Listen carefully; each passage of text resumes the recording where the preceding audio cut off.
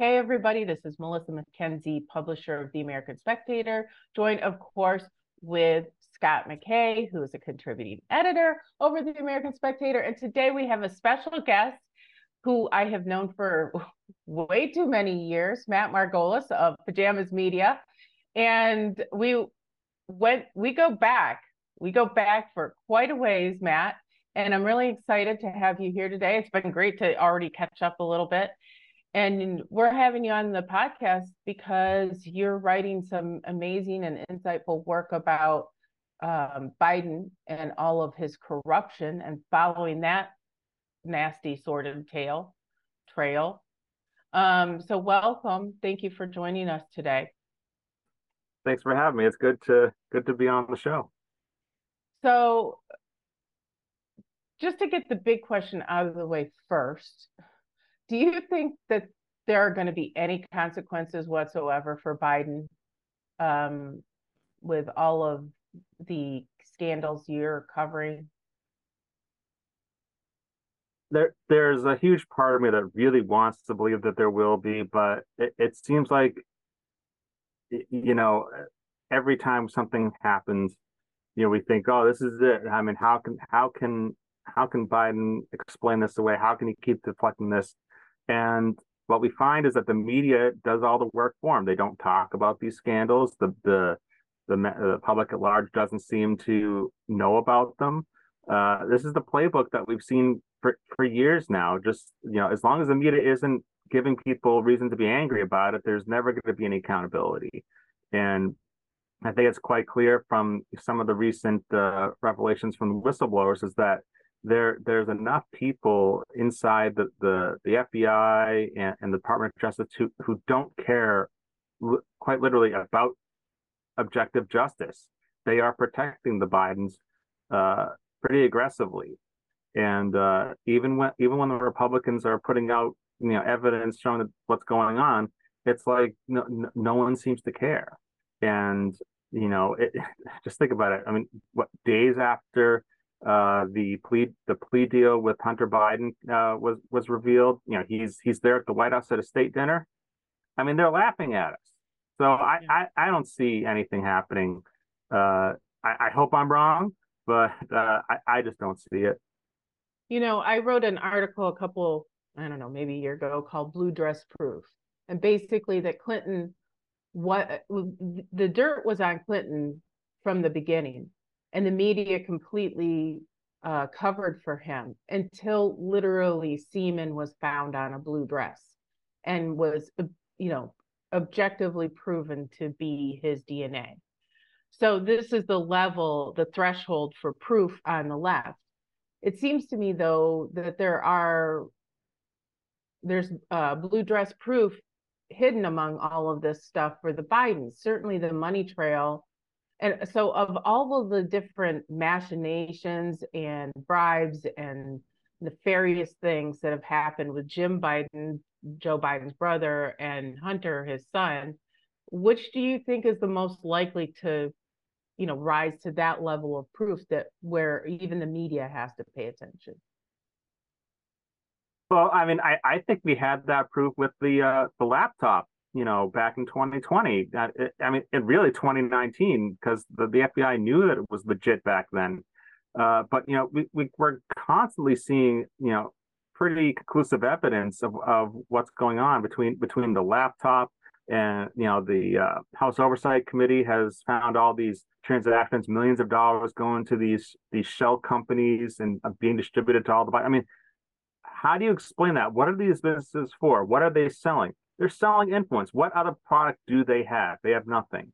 And yet, it feels like, things have changed so much since the 90s where, yes, a blue dress could give no one, the cover was gone. You couldn't do anything about it. This was it. You had to cover it. But now we're seeing, well, the laptop, well, that's Russian disinformation. And now it's with the oversight committee. It's like, well, it's Republicans just on a fishing opera. I mean, there's always an excuse to write off all this evidence. And the question is there enough, or are there enough people in in the Justice Department and the FBI that are honest and are going to pursue these leads and do something about it, regardless of what the political implications are. And I've been consistently losing confidence that that's ever going to happen. You know, you and I have talked about this before, but basically there seems to be amongst some in the media and this this kind of idea that getting Biden out, trying to get someone else to be the nominee for president, and yet what's happening in the media is exactly seems to be what Matt is saying. However, there have been a couple, I think Right. CBS reporters have asked finally, put Biden on the spot, which seems to me that the deep state or whoever is controlling these people have finally let them off the leash, and maybe they do want to get rid of Biden. Politically, what do you think?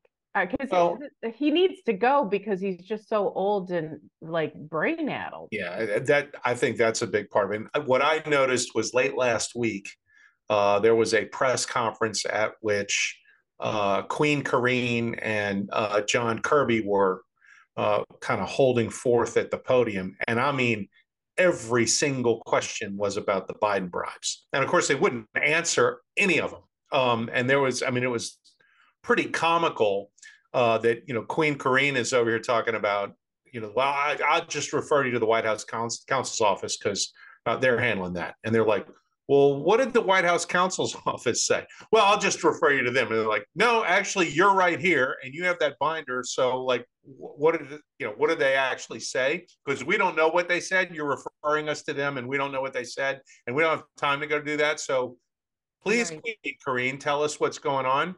And I mean, like, it was, you know, next question, and then the next question was the same thing. It was one of the worst press conferences I've ever seen. It reminded me of the Chevy Chase press conference from Spies Like Us. You know, I was waiting for her to go, are there any Paraguayans here? You know, and it just, you know, it's just bad. And if anybody other than her was the press secretary, everybody in the White House press corps would be calling for her firing. Yeah. Which is, you know, really sort of the I think the thing that has changed, as Matt was talking about, you know, like the blue dress proof. I mean, we have every kind of dress you want. I mean, there's no doubt what these people have done. This is stone cold, wide open corruption. Yeah, and I mean, the thing of it is all of those shell corporations make this worse, not better. I mean, if Hunter Biden was actually supplying somebody with value, like if he was some kind of way an energy expert, for example, you would just pay Hunter Biden. Right? Like you would pay him for services rendered and you'd say, well, you know, this guy knows a lot about the oil markets. And so we were soliciting his advice or whatever. Right? Instead, they're paying all these different shell corporations in Hunter Biden's name. And it makes it obvious that this was something nefarious and untoward. And the fact that they refused to address this at all, like at all, Bill Clinton had semi-plausible excuses and lies that he would offer you that would throw you off the trail. This guy just says no. And everybody goes, well, I know that it's not no. Like, that's definitely not true. And you're lying to my face. And he just says no, right? Which the level of arrogance on this, it's, you know, I think you're going to offend the baseball gods at some point. And the fact that Joe Biden can't make complete sentences anymore and walks like an old man and his mouth is starting to hang open like a senile old man. I think the level of confidence inside that party is beginning to wane, which is why you start seeing more Gavin Newsom. You start seeing more Michelle Obama rumors. Like, I think they're starting to prepare the way to get somebody else in there. And they know it's not going to be Kamala. And so that may be why you're starting to see a little bit more from the media to ask these questions. CBS Morning News did a whole thing, even though it was largely exonerative on the Biden bribes. They at least reported on it. My guess is you're going to see a whole bunch of media reporting in the next month that are the Republicans pounce stories, right? Which this is how they report real news now is, Republicans pounce on, reports that some horrible thing has been done by the Bidens or whatever. And it's like, no, actually the story is the horrible things, not the Republicans pounce. But I think I have a question for Matt about this though. Like, it's not just a political thing. I have been wondering if there has been any smoking gun found, because this is the thing that's on my mind. Like the fact that the Bidens are terrible, trashy grifters is one thing, very Clinton-esque and not surprising. But what I really wonder is, has any of that money they've been given, how can we be confident that our actions in Ukraine, that our actions regarding China or the administration's interaction with China and Taiwan aren't being motivated by the money that changed hands? And has there been any evidence of that influence being working? I think there's clearly evidence that whatever the influence that was being purchased has worked. I mean, just look at the spy balloon situation. That Chinese spy balloons being allowed to go across the United States, and look at our military installations. I mean, that's clear evidence. And then obviously we've seen this kind of the open floodgates of money to Ukraine and over this never-ending war over there. Clearly it's worked pretty well for them. To me, it's pretty obvious. And the problem is that people don't seem to want to connect those dots. But kind of back to the point about the media starting to ask questions. I've written about this before. They've been kind of raising doubts about Joe Biden actually since his first year in office. There was media reports, fairly several months into his his term, saying like, well, he's going to be this old fart in 2024. Who could possibly replace him? Here's who Democrats are looking at as possible replacements. So I mean, there's definitely been that kind of shadow over his presidency, and of course the rumors was that he had every intention of only doing one term, and then there's the big wild card there was Kamala Harris, because no one wants to bank on her being able to hold on to the White House. Yeah, but I think they realized at some point it was like, yeah, we can't sell this. Yeah, exactly. Plan B is more like Plan Z. Let's come up with something else. Well, the question that I've had about these guys is the same one that I have about like Dianne Feinstein and Nancy Pelosi, that they can't ever retire because they would spend their last couple of years being sued, or their dotage being the subject of investigations because they're so corrupt, and that being in office in some way. I think it's why Dianne Feinstein hasn't had her bones rolled back to San Francisco, is because a lot of people believe that's why Biden ran for president too, because he wanted to be in a position to protect Hunter. So right. I mean, there's all kinds of things like that they do have a vested interest in staying in power to protect themselves and to protect the people that they've enriched and who have enriched them. Right. And that's why I think we're seeing kind of, because there's a rumor, not this last weekend, but the weekend before, that Obama sat down with Biden and said, enough is enough. And Biden was basically, fuck you. And the thing is I'm, with the way he is, and with the pressure that he's under, even senile, his instincts are that of a very vicious rat, which is what he is. Yeah. And so always has been. Always has been. I was thinking about this is kind of going in a different direction, but the Supreme Court findings, and I revisited and watched some of the Biden questioning of like Clarence Thomas. And just to refresh my memory, and if you'll recall, I mean, that was the hearing that turned Andrew Breitbart conservative, made him go, this guy, this is so obviously racist. And he was just disgusted. And up until that point, he'd been kind of like a quasi-liberal, drunk, student in Louisiana. Big shocker. Yeah.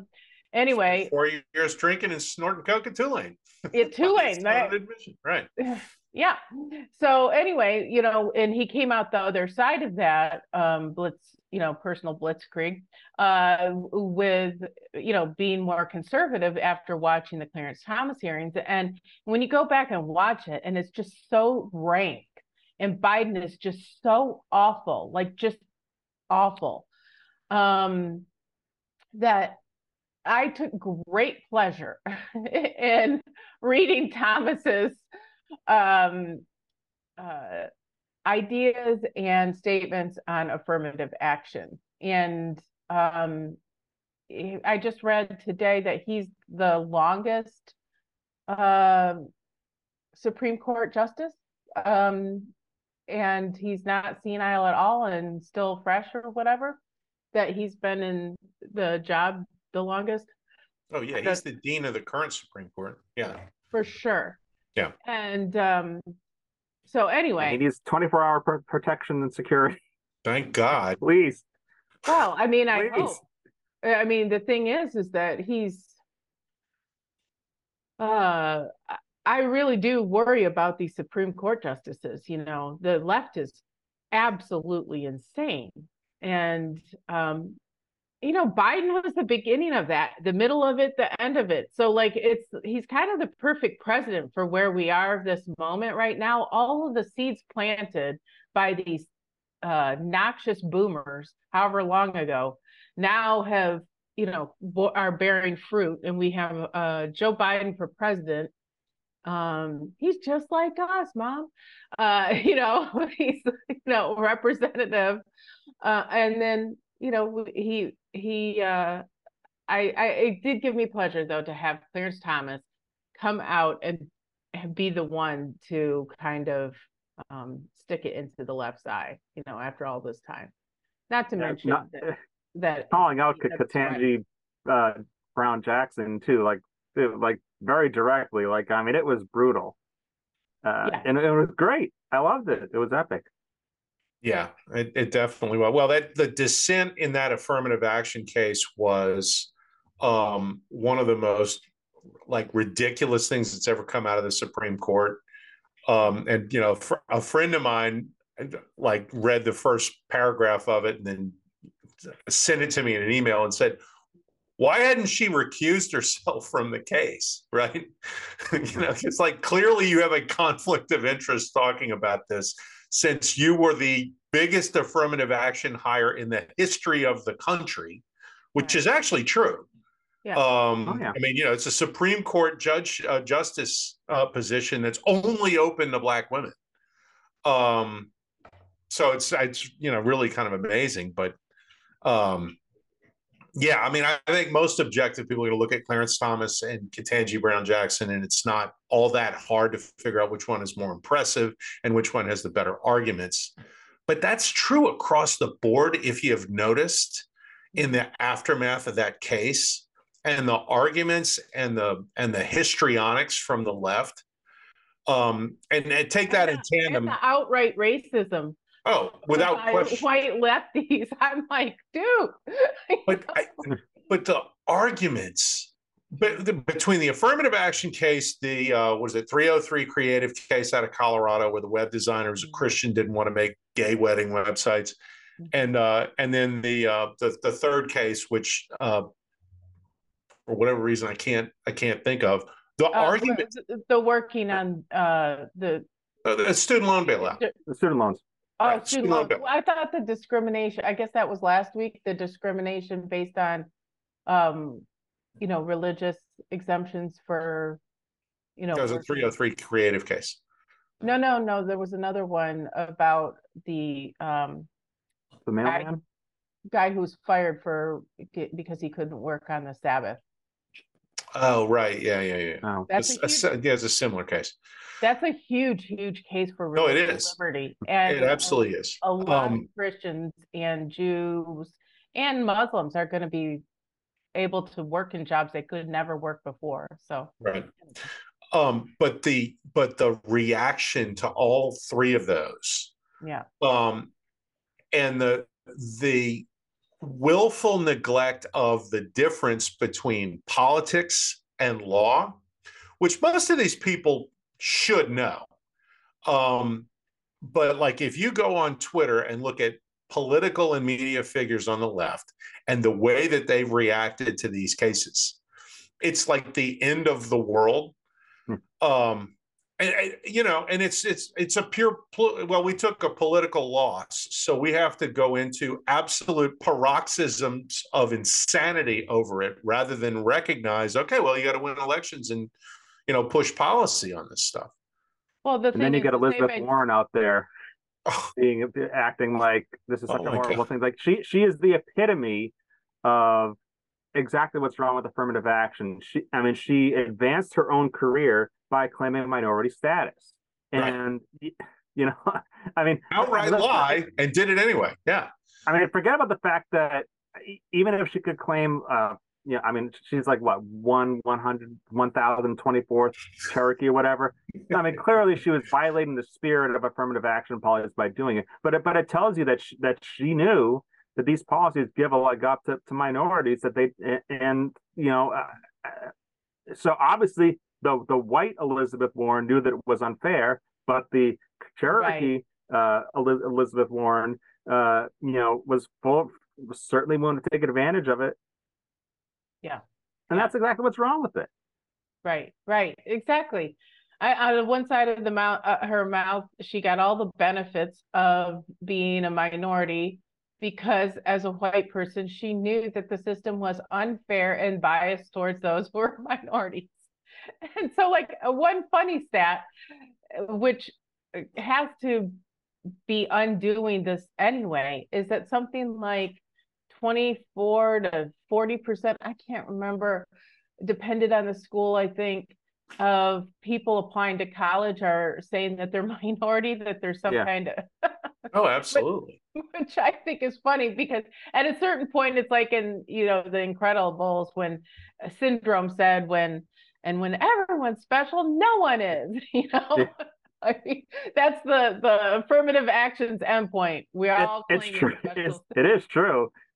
It's very true. I love that line from that movie because it really speaks volumes because of that's exactly what we're seeing happen right now. It's like everyone, and not just with race, but with everything, claims some sort of special status. Whether it's sometimes it's the self victimhood and all that. I mean, it's all related.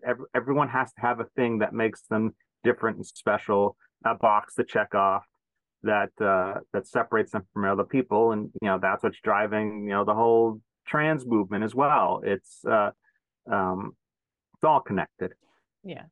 Super extra special with special, super special friends on TikTok.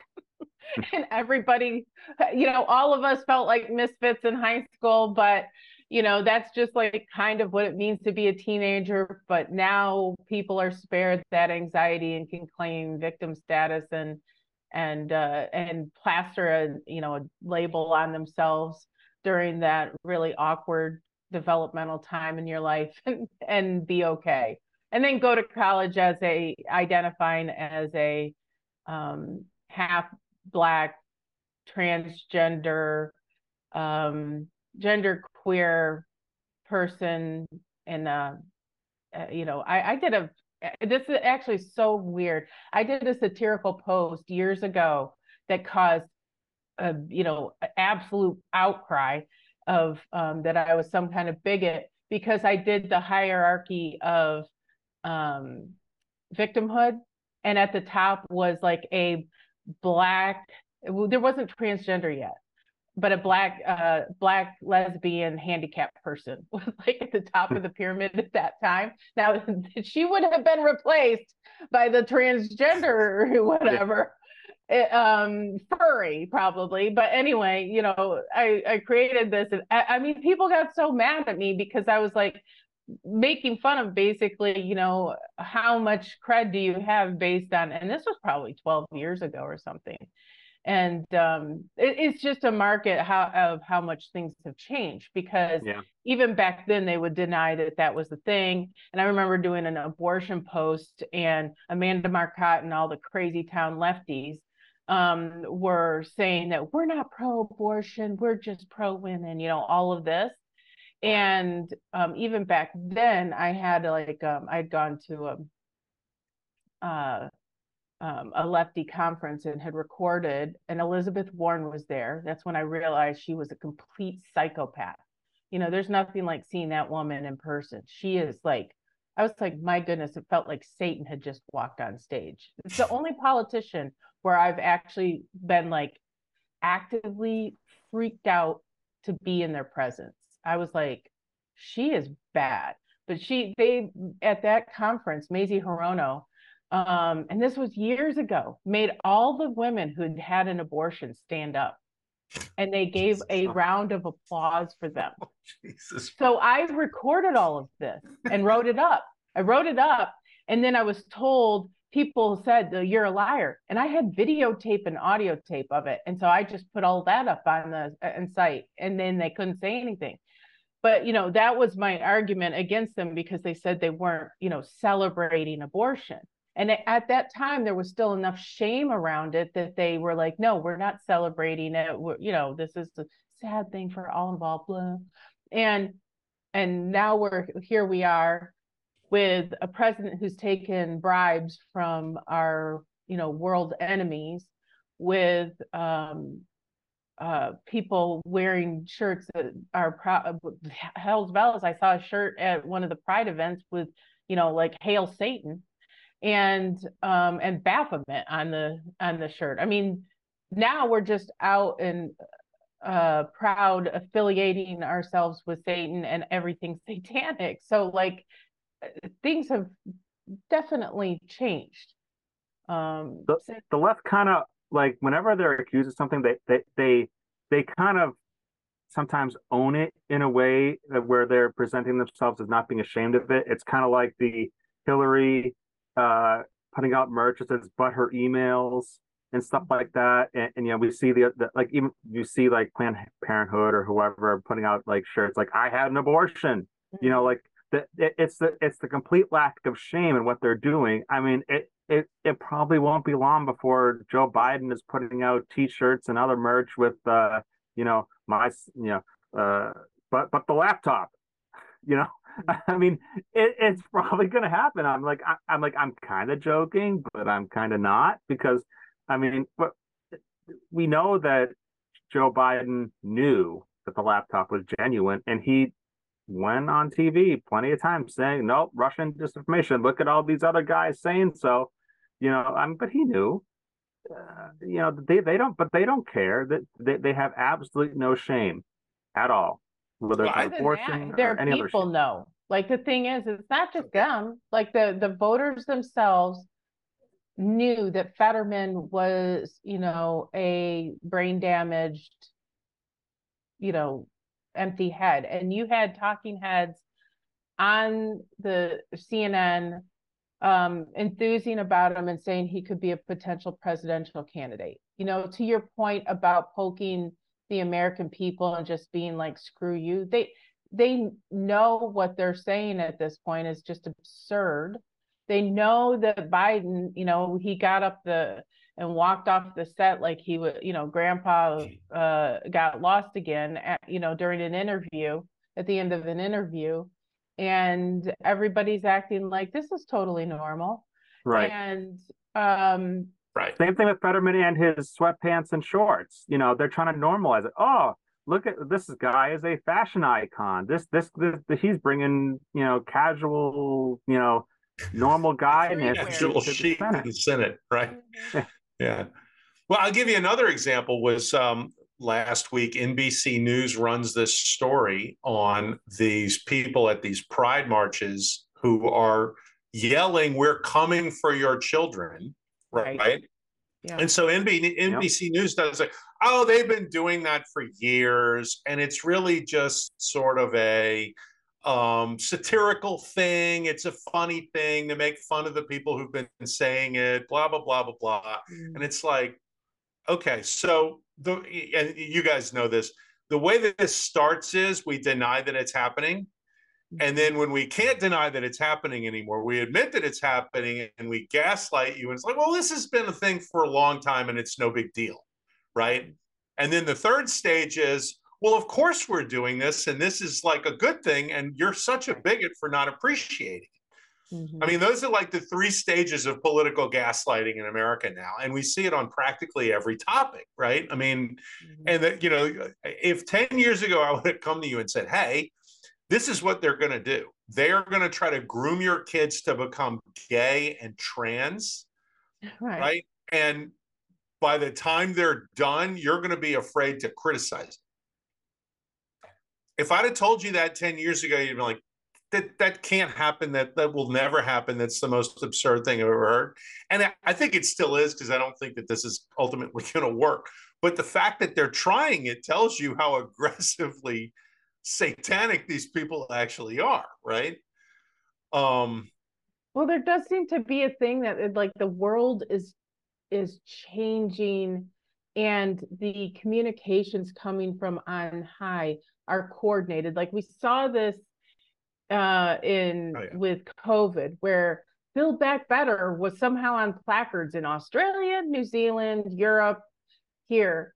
And speaking of, like, the media is actively, I just read and watched another video and an article about how Microsoft is completely working with CISA, which is an unknown agency, but really is all about cyber warfare the federal government has. And they have turned all of their microscopes onto it used to be to scrape data about and to go through it and try to find terrorists, right? A foreign threat. Now, of course, anybody who doesn't agree with the standard line from the government is a threat. And so so I don't know if you noticed, but over the weekend, Elon was talking about stopping these organizations. So they found that these big government organizations and other, like Google and Microsoft, were scraping tons and tons of data from Twitter, and they're stopping that, and they're figuring out ways to stop it. That is why you can look at 600 things a day or something. Right. If you're which was the upper end of what regular people would do, and then they're going to knock out everything else to stop these people from scraping the data. Well, and not only that, they're making people sign up now, and they're like 6,000 if you actually have an account. And they're trying to figure out ways around this to stop. At least Elon is. You know, the rest of the companies, both media and tech, are working with the government and trying to help them any way possible to, you know, spy on you and me. Yep. And then this is one of the things, Matt, that I've talked to Scott about. Something that I have found just alarming is that we have seen more information come out of the Green Revolution back when that happened in Iran, where it was a closed country, but we still saw information coming out from like the streets and stuff. In Ukraine, you have to like search. You can't find anything about what's really happening or what's really happening in Russia. And now, like, the media and, you know, there's been suppression across the board about what's going on in France. They're on the doorstep of civil war in France. And it's like nobody knows about it or is talking about it. And the same thing is happening in Netherlands, where the farmers are defending their farms, and the government's trying to take them away to reach some kind of I swear, I'm like, are they trying to starve the people of Europe? Is this what's going on? It's just like bizarre what's happening. And we have all these media, social media platforms, and we're actually getting less information than we've ever gotten. which is insane to me. Yeah, I mean, we're living in a time where, I mean, there's more information that we can get more easily than ever before. And it does feel like there's a lot of things where it's like, oh, you can't go there, don't talk about it. Let's distract the public with something else. I mean, we see those kinds of things happening, domestically here, and obviously it's happening elsewhere. And you know, the problem is that there's not enough people who see what's going on that are doing anything about it. And corporate media, that they're going to do what they're told. Yeah. They're not going to talk about it. They're going to push the narrative that the government wants because for various reasons for their own to sustain themselves. The interesting thing is like, you read 1984 or some of these like dystopian things where information is controlled. And there's a big element of that control. What is crazy to me is the number of people like in the media self-censoring and willing to, I can make a list right now of people who I think are probably on the CIA's payroll, just based on how they always talk, because it's so crazy town. Like Jen Rubin, for example, is so insane that I'm like, who is she getting paid by to say these absurd things? Because none of it makes sense. And she's flipped around depending on the situation so extremely that I have to believe, I can't fathom that she really believes what she says. And we used to, Jen Rubin and I both used to write at Pajamas Media. I mean, so I knew her as like a coworker over there, Matt. I mean, like, what's happened? I just don't know. And she's not the only one. There's just so many in the media who are censoring themselves or spouting pure propaganda for reasons I can't fathom. I mean, who's talking to the man anymore? We are. And we're already banned on Google, on YouTube, and we have to find ways to find other channels to get our stuff out. And we're not the only one. It's very distressing because, I mean, the media, the freedom of the press, it was meant to be a check on the government. Right. And they don't consider that their job anymore. I mean, we've all seen articles from the supposedly objective news media that are basically just a reworking of Democratic Party talking points. And, this is not what they're supposed to be doing. And, this is why, like, 20 plus years ago, why blogs started to become a thing is that, bloggers weren't owned by anybody. They weren't controlled by anybody. And they would just say what they saw, report things that were happening without that filter of, well, you can't say that, you can't do this. And it's just gotten worse because, I mean, just look, I mean, how many news sources do we have? How many networks are there that we just simply can't trust because they are basically just propaganda tools? I mean, they all are. I mean, is there any news media that doesn't have some political bent that consistently will report on stories that are damaging to both sides? That doesn't matter. They just report what's happened. No, I mean, I have never seen. I mean, a lot of this, I can remember from the Obama years. I've written a couple of books about Obama. I mean, this guy.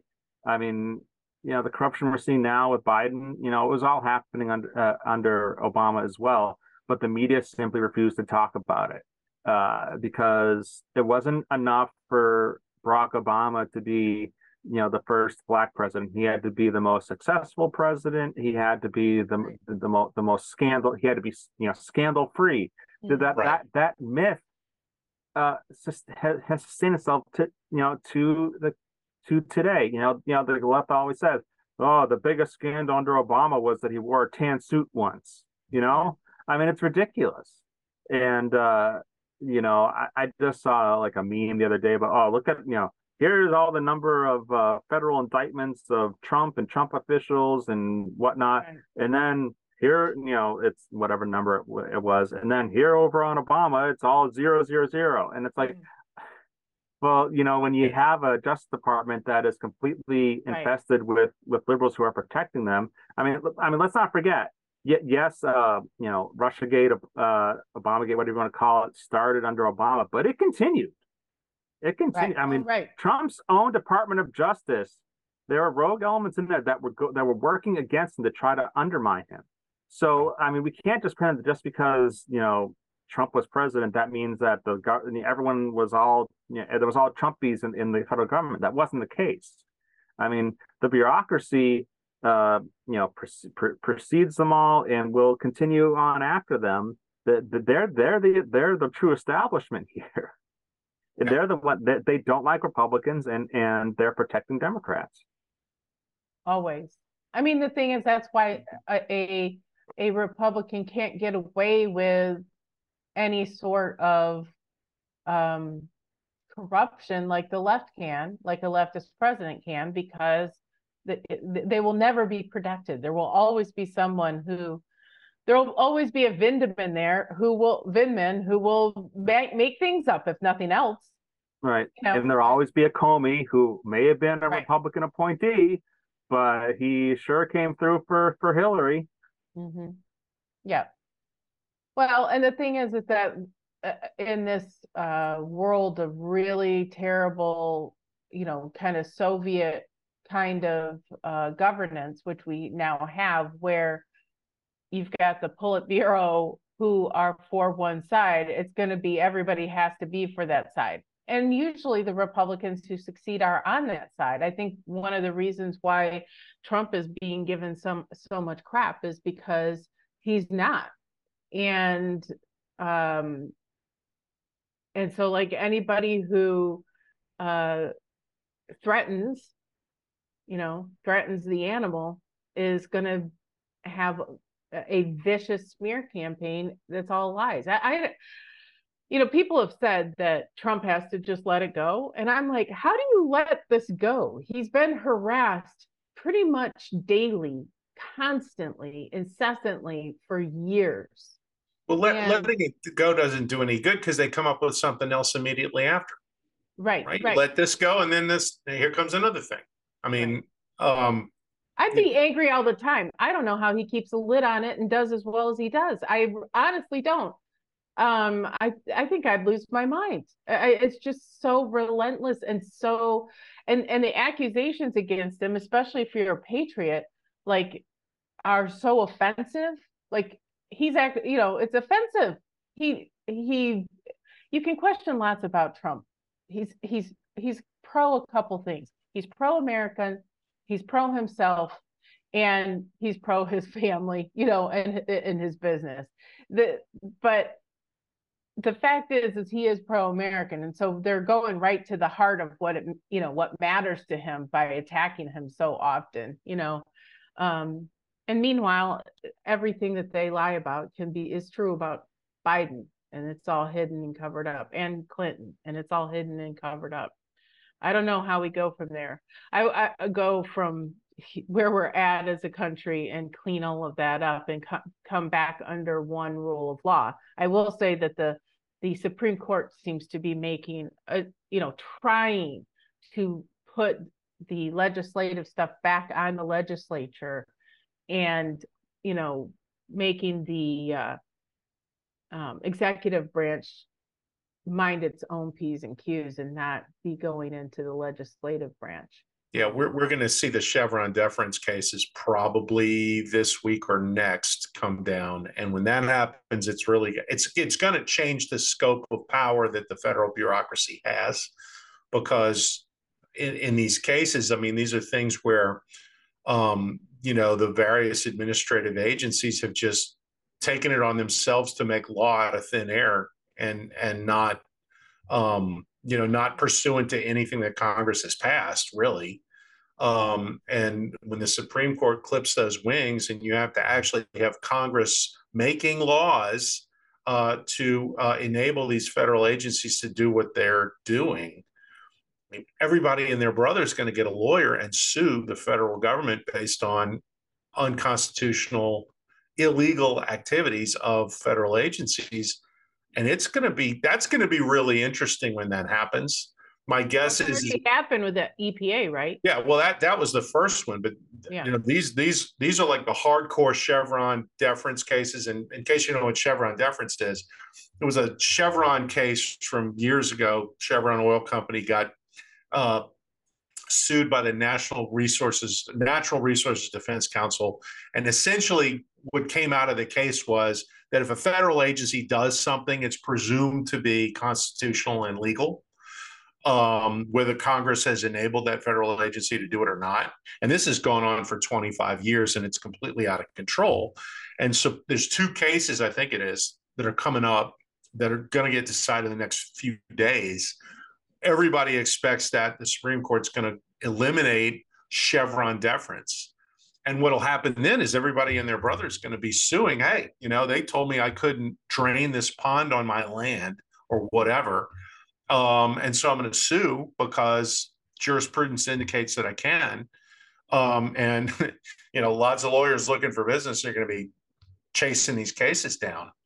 And so the real question is what happens when the Obama and Biden and Clinton federal judges that these cases go in front of throw out all these lawsuits? It's going to be a mess. It's going to be an absolute mess. But it'll be a fun mess because these agencies are going to be so busy with these lawsuits that they're probably not going to have time to do much else. So anyway, that's going to be a fun thing coming out of the Supreme Court that over the long haul may actually be even more transformative than the three cases that we saw last week, as big as those were. Yeah, that would be nice because I mean we've seen, you know, this kind of backdoor legislating.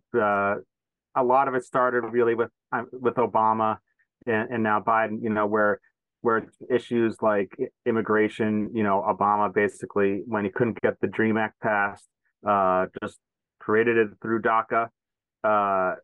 And then there, you know, Title IX is another one where they basically rewrote the law via regulation and, you know, forcing schools to let boys into girls' restrooms and on sports teams. I mean, right. in a way, Congress passed none of that. Right. Yeah, right. This is nothing. Those had nothing to do with Congress. This is why, you know, Republicans have talked about recodifying Title IX to specifically exclude gender identity, because, you know, they're trying to protect women's sports, and we wouldn't have to be protecting them if it hadn't been for this backdoor legislating via regulation. Yeah, and that's happening everywhere. So like and we're not talking about the big thing, which is the coercion tactics of the federal government for the states to do these things. Anything in education, anything like from, you know, speed limits to whatever, federal funding is, you know, associated with you either comply or we starve you of tax dollars. And so that every single issue has that hammer, that threat. And, you know, you hem back some of these agencies.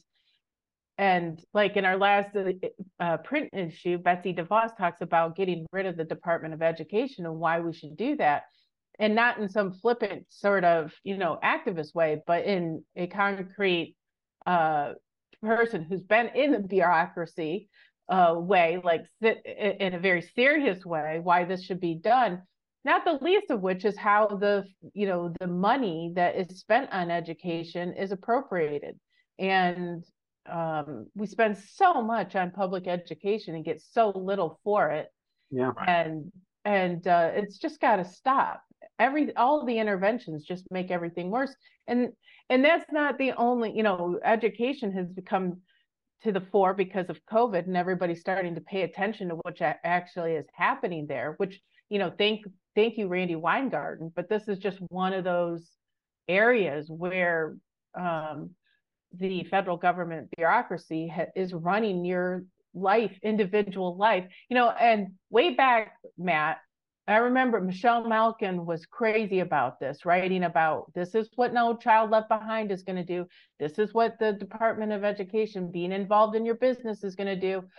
All of us, I don't know about you, I'll just talk for myself, talking about the gay marriage kind of laws and where it'll lead, and everybody's like, there's no slippery slope. And here we are today. You can go topic by topic by topic, and the kind of destruction of America that we're seeing is we're actually big government Republicans, hello Bush, working with Democrats, hello Kennedy, in education specifically for No Child Left Behind. But all of these kind of big, huge bureaucratic messes, all of the agencies that came out after 9/11 that are controlling now, that have turned inward and are monitoring everything that we all say, and seem to not care at all about foreign threats. It's all the chickens are coming home to roost, after a generation. Yeah, it's really awful with education. I mean, I'm seeing it firsthand just how bad it really is. I have a son who just finished third grade, and when I think about the work that I was doing in third grade versus the work that they're having kids do now, there's no comparison. Decades ago, third graders could do a lot more than third graders are being asked to do today. And you could argue that a lot of that has to do with the COVID gap year kind of situation, but I don't think that's really the case. I think education has gotten so bad for decades that we're seeing each generation being expected to do less and less to keep the public stupid. What state are you in, Matt? Are you still in Michigan? I'm in New York. Oh, you're in New York. Yeah. Well, I mean, yeah, God bless you. I mean, I took my kids in Texas, even in Texas, third grade is terrible. I learned the hard way with my oldest, took him home to homeschool him. Every other kid, my daughter and my son who followed, I took out of public school for third grade, homeschooled them because the third grade was so terrible. And then I put them back in. But they still, I mean, it's gotten progressively worse. So what are you going to do? How are you going to handle it? Because there's not much you can say if you're in New York, I don't think. It is difficult. New York is New York, and there's only so much you can do. And I'm not in a position to be able to homeschool. We've talked about private school at some point. It's just, I look at some of this work and I'm thinking, like, I mean, there's in some ways, like, I'm like impressed that there's certain kind of math that my son can do that I probably wasn't doing. But, I can remember writing long compositions in third grade that I don't see kids today being asked to do or being able to do. It's shocking the way that this is happening. And this isn't something that just happened overnight. This is something that's been clearly happening over years. Where you see these entitled teachers who seem to want more for doing less of their job. We talk about all this money that's invested in education, but it's not so much going into educating as it is to fill in the pockets of teachers and administrators. Teachers, they complain about all the low pay for getting a decent wage for 9 months of work, and they don't realize that everyone else has to work all year. Everyone else also has to bring work home to get it done if they need to. Other professions have to do professional development while they're working and not just save it for the summer. And then we're still expected to do our jobs. It really bothers me because as a parent, just seeing this and looking at some of the assignments that my son gets and just thinking, like, wasn't this something I was doing in first grade? Uh, and to tell me, and are you really going to tell me this isn't some part of some big plan? I've noticed that the teachers tend to not understand. They're given the curriculum, and then they're not allowed to kind of question it. I don't know if this is applying to you, but we talked about this at the last podcast, that they're bringing back phonics in New York City schools because the whole word learning wasn't working. They were producing illiterate children who couldn't read, and therefore, if you can't read, you can't write. Yeah. And so, like, it's like this big kind of discovery, but they had stopped it and stopped handwriting and everything else. Maybe do you guys have charter schools up there? Like, I'm not entirely. I know. I mean, there are some private schools that we can look at, but the options are limited, and it's also tough.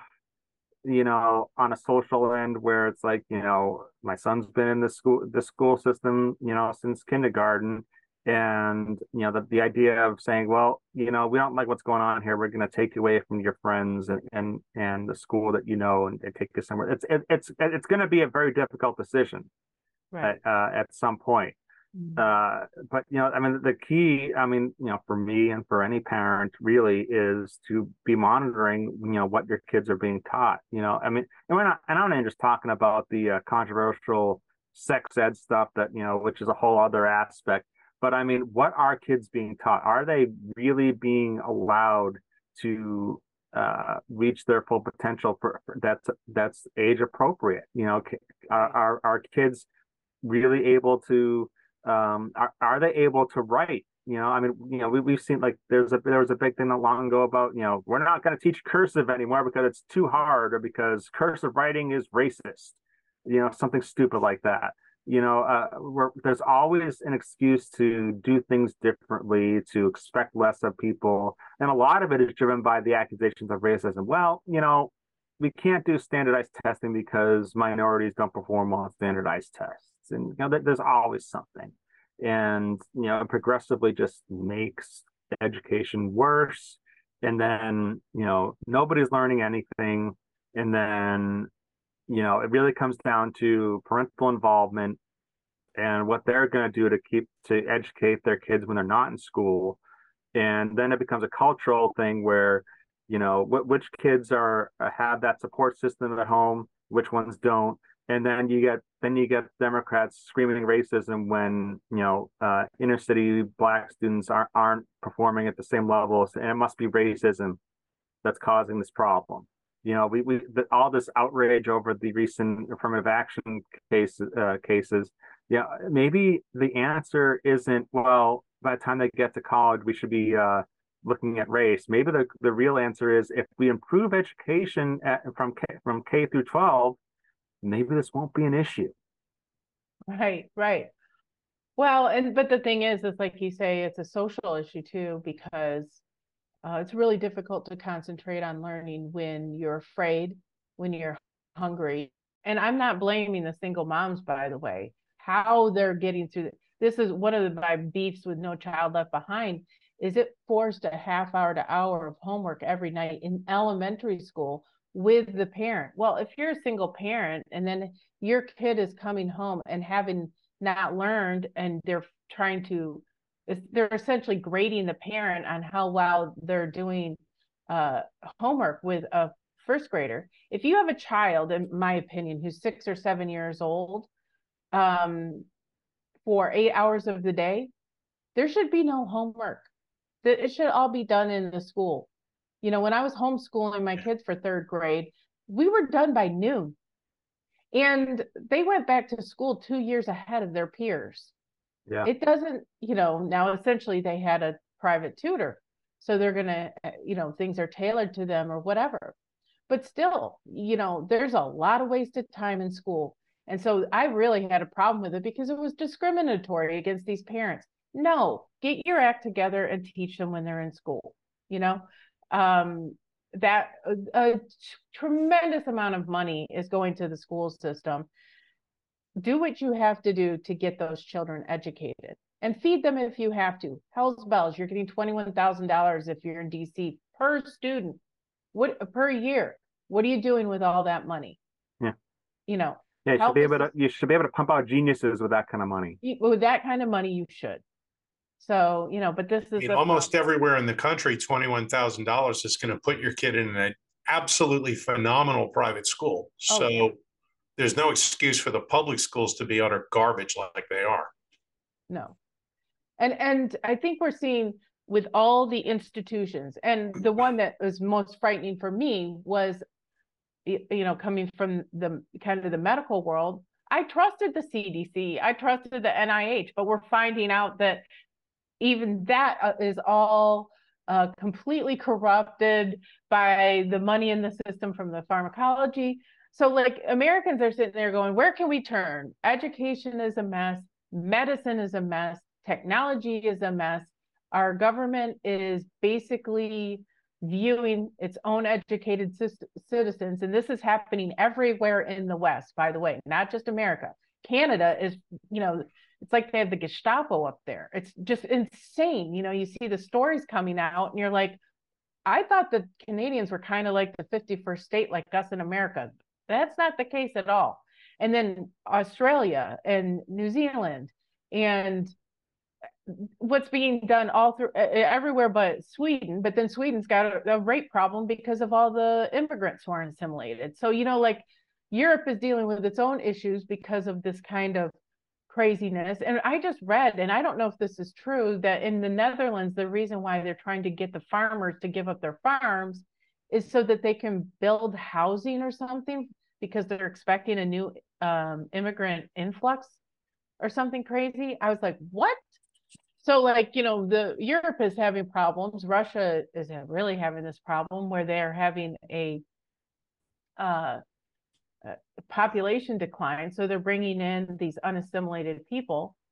And this is happening.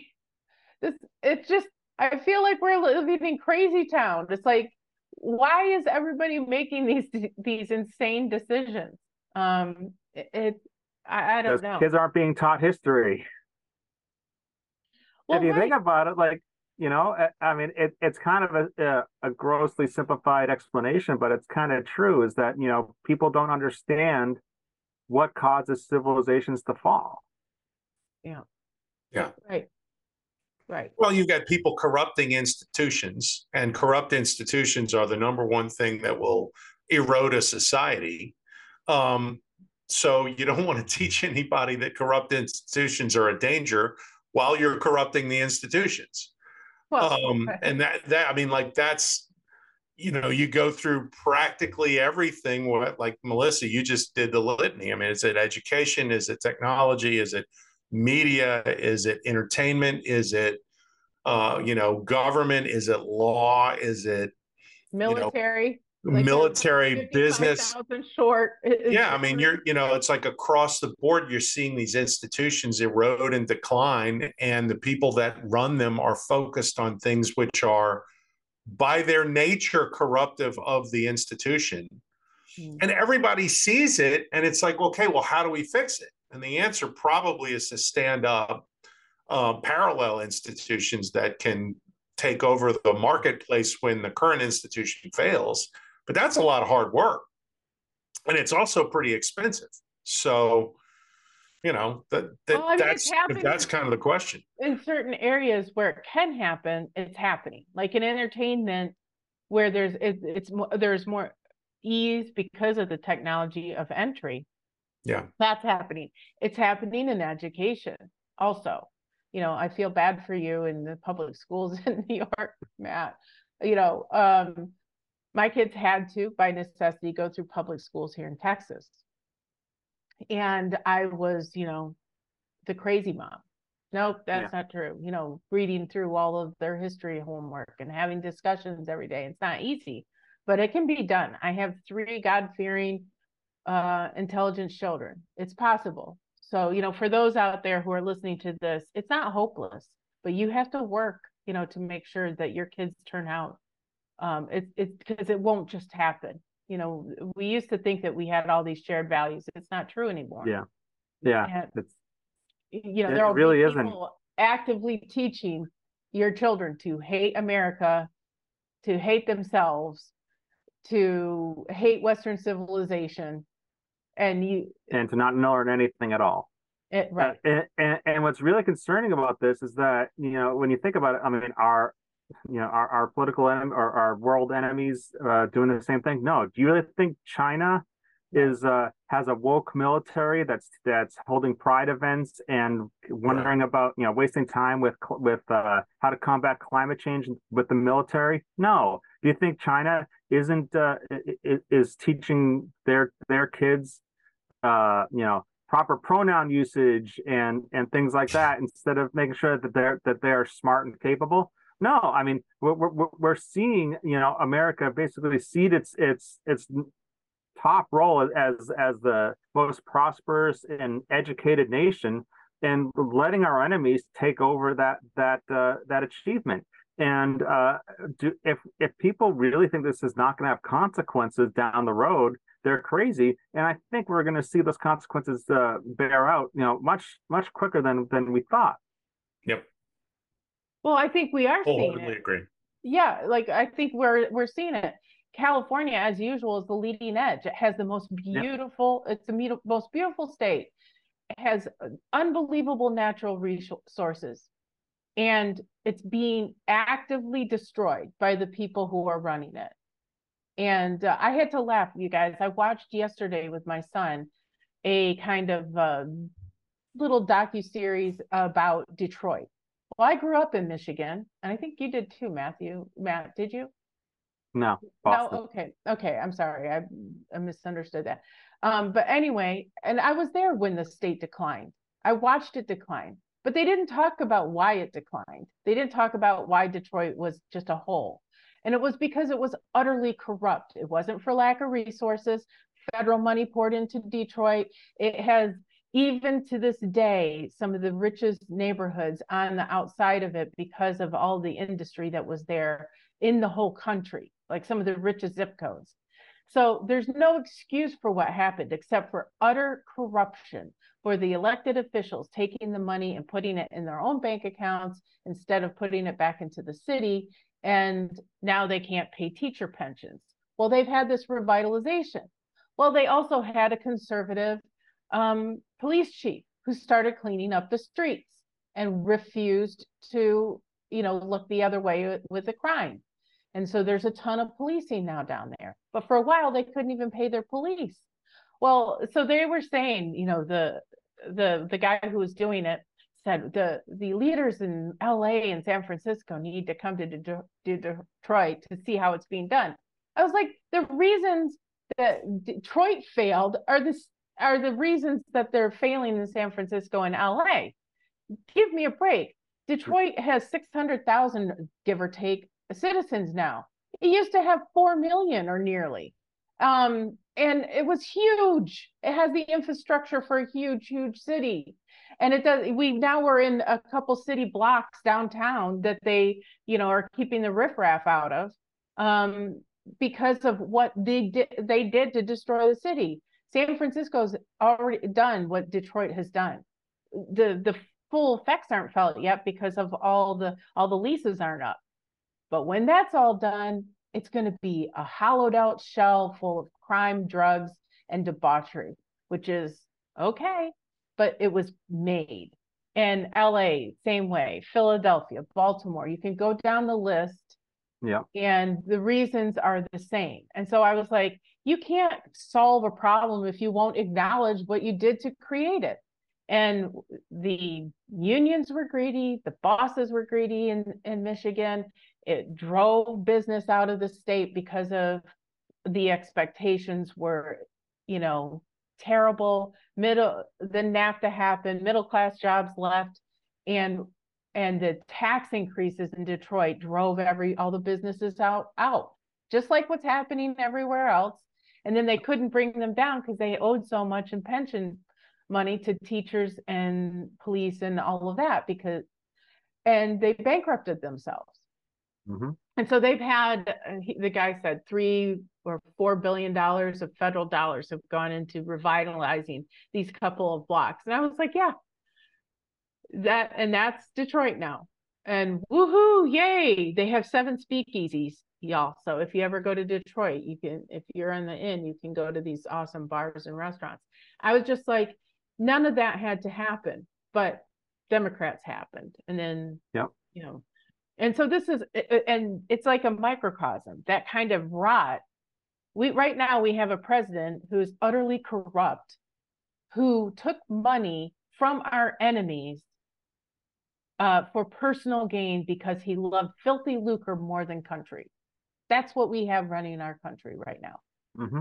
He is Coleman Young, who was the mayor of Detroit, writ large. His motivations are personal gain, not what's best for America. And so you can't survive that as a country, having every single leader in every institution on the personal take, and no one paying a consequence for what they're doing. Comey will live a beautiful retirement. Lois Lerner will live a beautiful retirement on the tax dollar payers' dole after corrupting huge institutions. Mark Milley, same way. You can go down it. Fauci. I mean, Fauci's the biggest gold breaker of the bunch and corrupter. Yeah. Oh, absolutely. Killing millions of people with a Frankenvirus that he paid to invent, deny it all the way down the line, and then walk out the door after basically turning the entire National Institutes of Health into a weapon against the American people, essentially, with the gain of function research with the Chinese military that they did in Wuhan. Right. And we saw the product of that, and nobody will come clean. Well, who will hold them accountable? Will Merrick Garland at the Department of Justice? Not bloody likely. Not bloody likely. And so, I mean, I don't know where we go from here, except for that they're just the ire that parents have towards the school systems, the complete. So Disney is failing. A lot of these, movies are failing. People are turning towards like Angel Studios, what they're producing. People have, like, the American people had told Budweiser and Target to pound sand, and their bottom line has suffered. Everybody has to feel pain. The military can't recruit anybody because they're putting forth these flouncy T-SIPs, who the young men of America are like, I don't want to be a part of that. Yeah. The military needs to understand that the band camp and theater kids are out in Hollywood. They're not going to strap on a gun and go shoot an enemy. Know your audience. But like Budweiser, though, they have no concept, or they do, and they want to insult their consumer base and have teach them a lesson while asking them to buy from them. Well, what ultimately this all comes down to is you have a yearning in the country for accountability and consequences for failure and betrayal, essentially, because people see it everywhere. They see the corruption of these institutions. They see bad behavior that goes, unpunished or unaccountable at all, and people are beginning to lose faith. Like, I guarantee you, Matt, none of the people that are watching this podcast disagreed with you, and you're like, yeah, nothing's really going to happen to the Bidens. Like, everybody knows that, right? And I think that's the big thing. Is this even newsworthy? Because we know that there aren't going to be, nobody's going to go to jail over the Biden bribes. Like, everybody knows that. Now, will there be some political consequences for him? Yeah, maybe. Like, we'll see. That's still out there. But, okay, so Biden doesn't get reelected in 2024. Is he going to be an ex-president put under indictment like Trump was? And people know that what Trump is under indictment for is, you can critique his treatment of those documents, but at the end of the day, documents in a box locked in a room at Mar-a-Lago is not really the kind of thing that we would have the first post-presidential indictment over, right? Yeah. Like that's like nobody thinks that's a big deal. Now, if you're a partisan lefty, you do, but we know what that's about, and it's not about justice. But yeah, but if they really thought it was a big deal, they'd be making the same stink about Biden. So they don't genuinely believe it's a big deal. They're just making it a big deal because it suits them. Yeah. Well, I mean, if nothing else, they'd be going after Mike Pence, right? Yeah. They're not even going after Mike Pence, who is a Republican vice president who is currently running for president. They don't care that Pence had some documents in boxes in his house. Like nobody cares about that. They care about Trump. So everybody knows that this is a nothing. And yet here is something with the Biden bribes that's not a nothing, right? Yeah. Like, and somebody said this, I can't remember who. Hunter Biden had no American clients. Right. He had no American clients. He didn't have, Frito-Lay or, or General Dynamics or like he didn't have any of those people. Mm-hmm. Like they didn't go to Hunter Biden and say, hey, like we want you, some guys in Congress in Washington. No, you hire professionals for that. The foreigners are the ones that hired Hunter because they knew he would do things that reputable lobbyists would not, right? And so he shook these people down and they paid because at the end of the day, this guy's dad was Joe Biden, who was the most corrupted American politician on the scene, who actually had a chance to pay off some of those favors. And so they did. And everybody knows this. There's not a single Democrat in Washington, D.C. that doesn't know that this is what was going on. They all know it. The question is, does it stink so loudly that it might cost us, or stink so profoundly that it might cost us political power down the road? And if they come to that determination, they run Biden off and they change him out and bring somebody else in. And that's it. That's all the justice you're going to get. And everybody gets it. Everybody's disgusted by it. Nobody has an answer for how to fix it. And that's where we are. Yeah. And, I think it's quite clear that there was definitely a push by the media who probably knows more than anyone else how bad things are at Biden. There's probably things we don't see that they see that they don't talk about. But, it's been happening for a couple of years now since he's been in office where, there's been planting the seeds of, is he going to run? Is he not going to run? And then you actually saw a couple of times stories that normally they would probably just kind of look the other way from, they actually reported on. The botched Afghanistan withdrawal was a huge story that sent Biden's approval ratings underwater. They also reported on the story of Biden having classified documents. That story broke after we learned that Biden was getting ready to launch his campaign. I honestly believe that the media was trying to force his hand to say, you know what, why don't you step aside, let someone else, because you're clearly not all there upstairs. And I remember reading it. I was like, Margolis is right on this. Yeah, they had it, but it didn't take for some reason. Right. But because there's probably two reasons. One, it's very hard to voluntarily give up the powers of the presidency. And, maybe Biden isn't all there, but the people around him want to keep their jobs. So, I think that, the media, as much as they love Biden, they're not confident in his ability to hold on to power. They're not confident that this is the guy that's the best bet for the Democrats, and he probably isn't. If I was a Democrat in the media, who would I be boosting right now? There's a lot of talk about how really bad the Democrat bench is. Obviously, it's not going to be Kamala, but Gavin Newsom is clearly laying down the foundation for a future national campaign. That's an obvious choice. A lot of people, though, there was a lot of talk about Buttigieg at first, but he basically blew up his chances by being completely incompetent running the Department of Transportation. Yep. But I think there's enough people who think, well, it's probably easier for Biden to get reelected than for someone else to make a case. But when you got someone who's declining so rapidly in front of our eyes. I mean, 2020 was a different animal. He could campaign from his basement and just say, well, COVID, COVID, COVID. You know, we don't, he doesn't have that excuse anymore. We're seeing this happen. This is just like watching Fetterman at that debate with what's his name, Dr. Oz. You know, I mean, it's a train wreck. And the, how much longer can Democrats just make excuses for this? You know, like I remember when Democrats made a big deal about George W. Bush occasionally saying the wrong word or not being able to, you know, for not having the eloquence, you know, the gift of eloquent speech.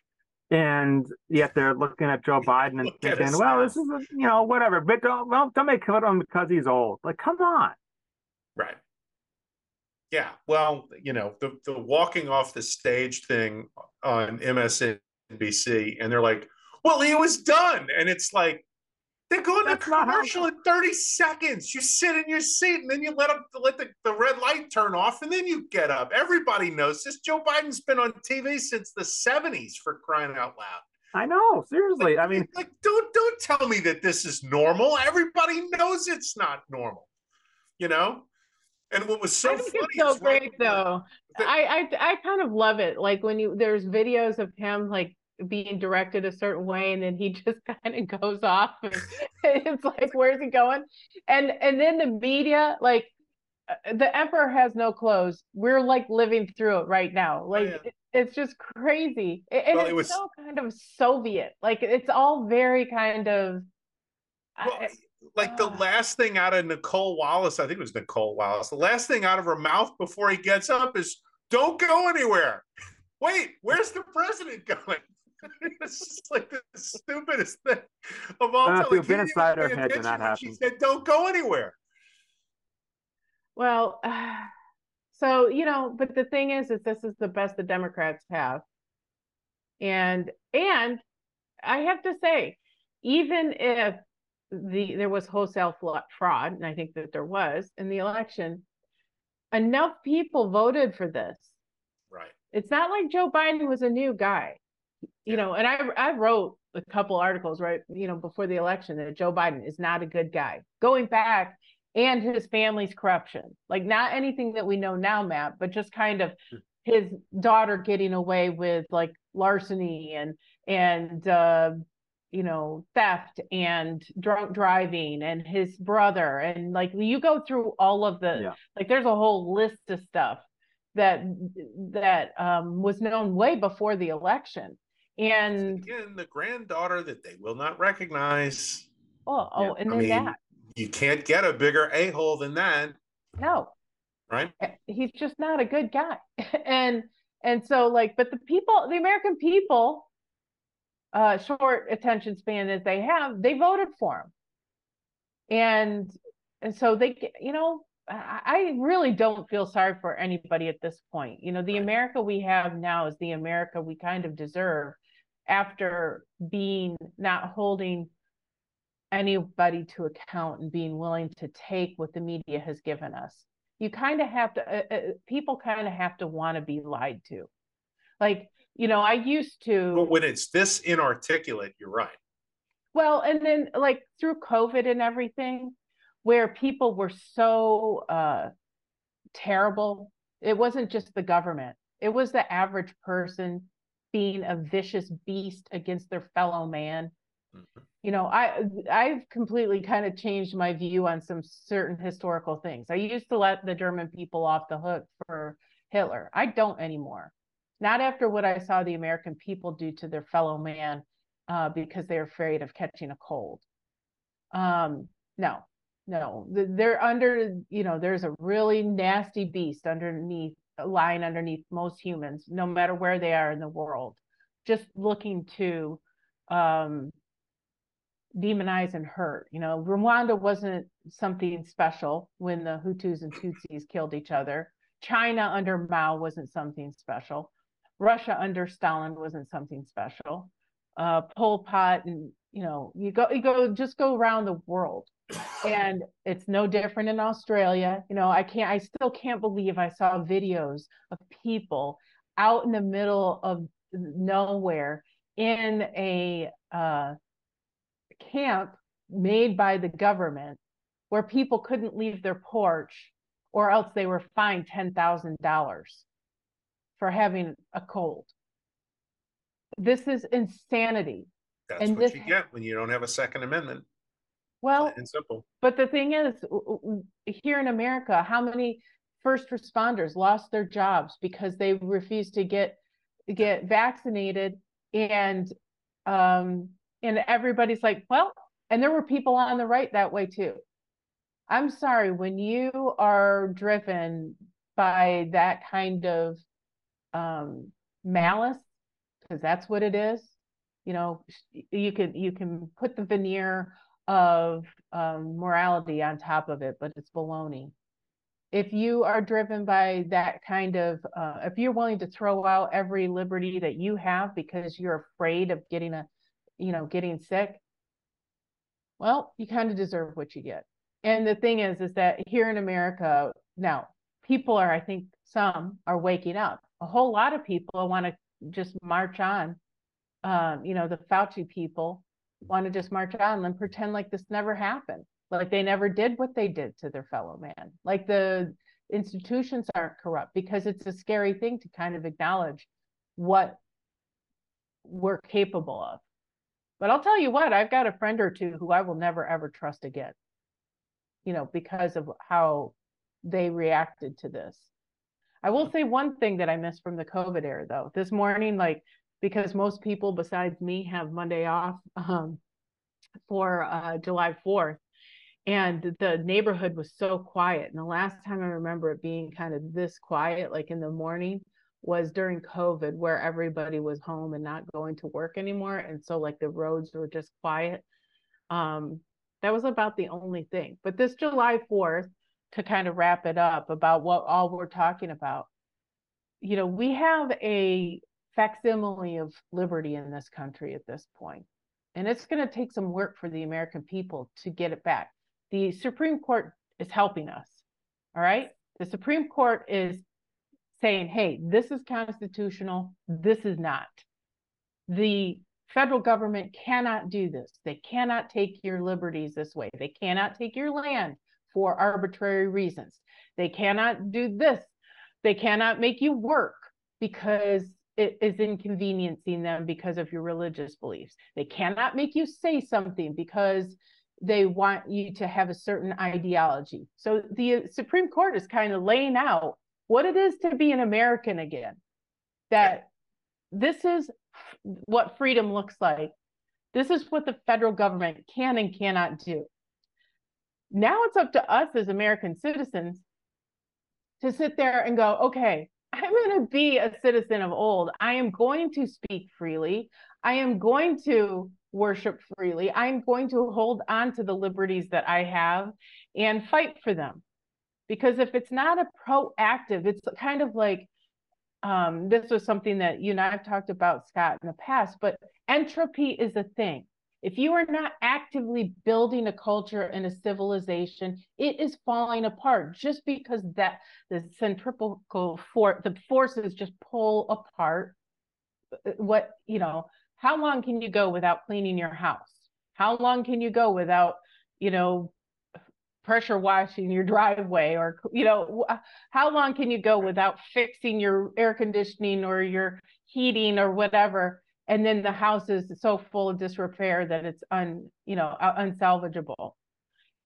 Things have to be maintained. There's no doubt about it. Things have to be maintained. Things have to be built. And so that's where we're at. That's my final 2 cents on July 4th, which is when most people will be listening to this. We're giving a roadmap of what freedom looks like, what liberty looks like, but we have to take responsibility for keeping it. Yep.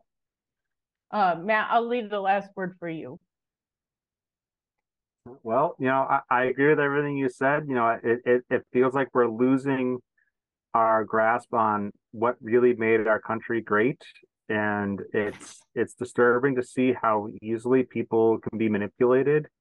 The COVID pandemic was certainly like an eye-opening experience for a lot of people, where just how easily they could be scared into submission on virtually anything, willingly giving up their rights and freedoms over something which, yeah, COVID can be a problematic for some people, but not for most people. I've had COVID.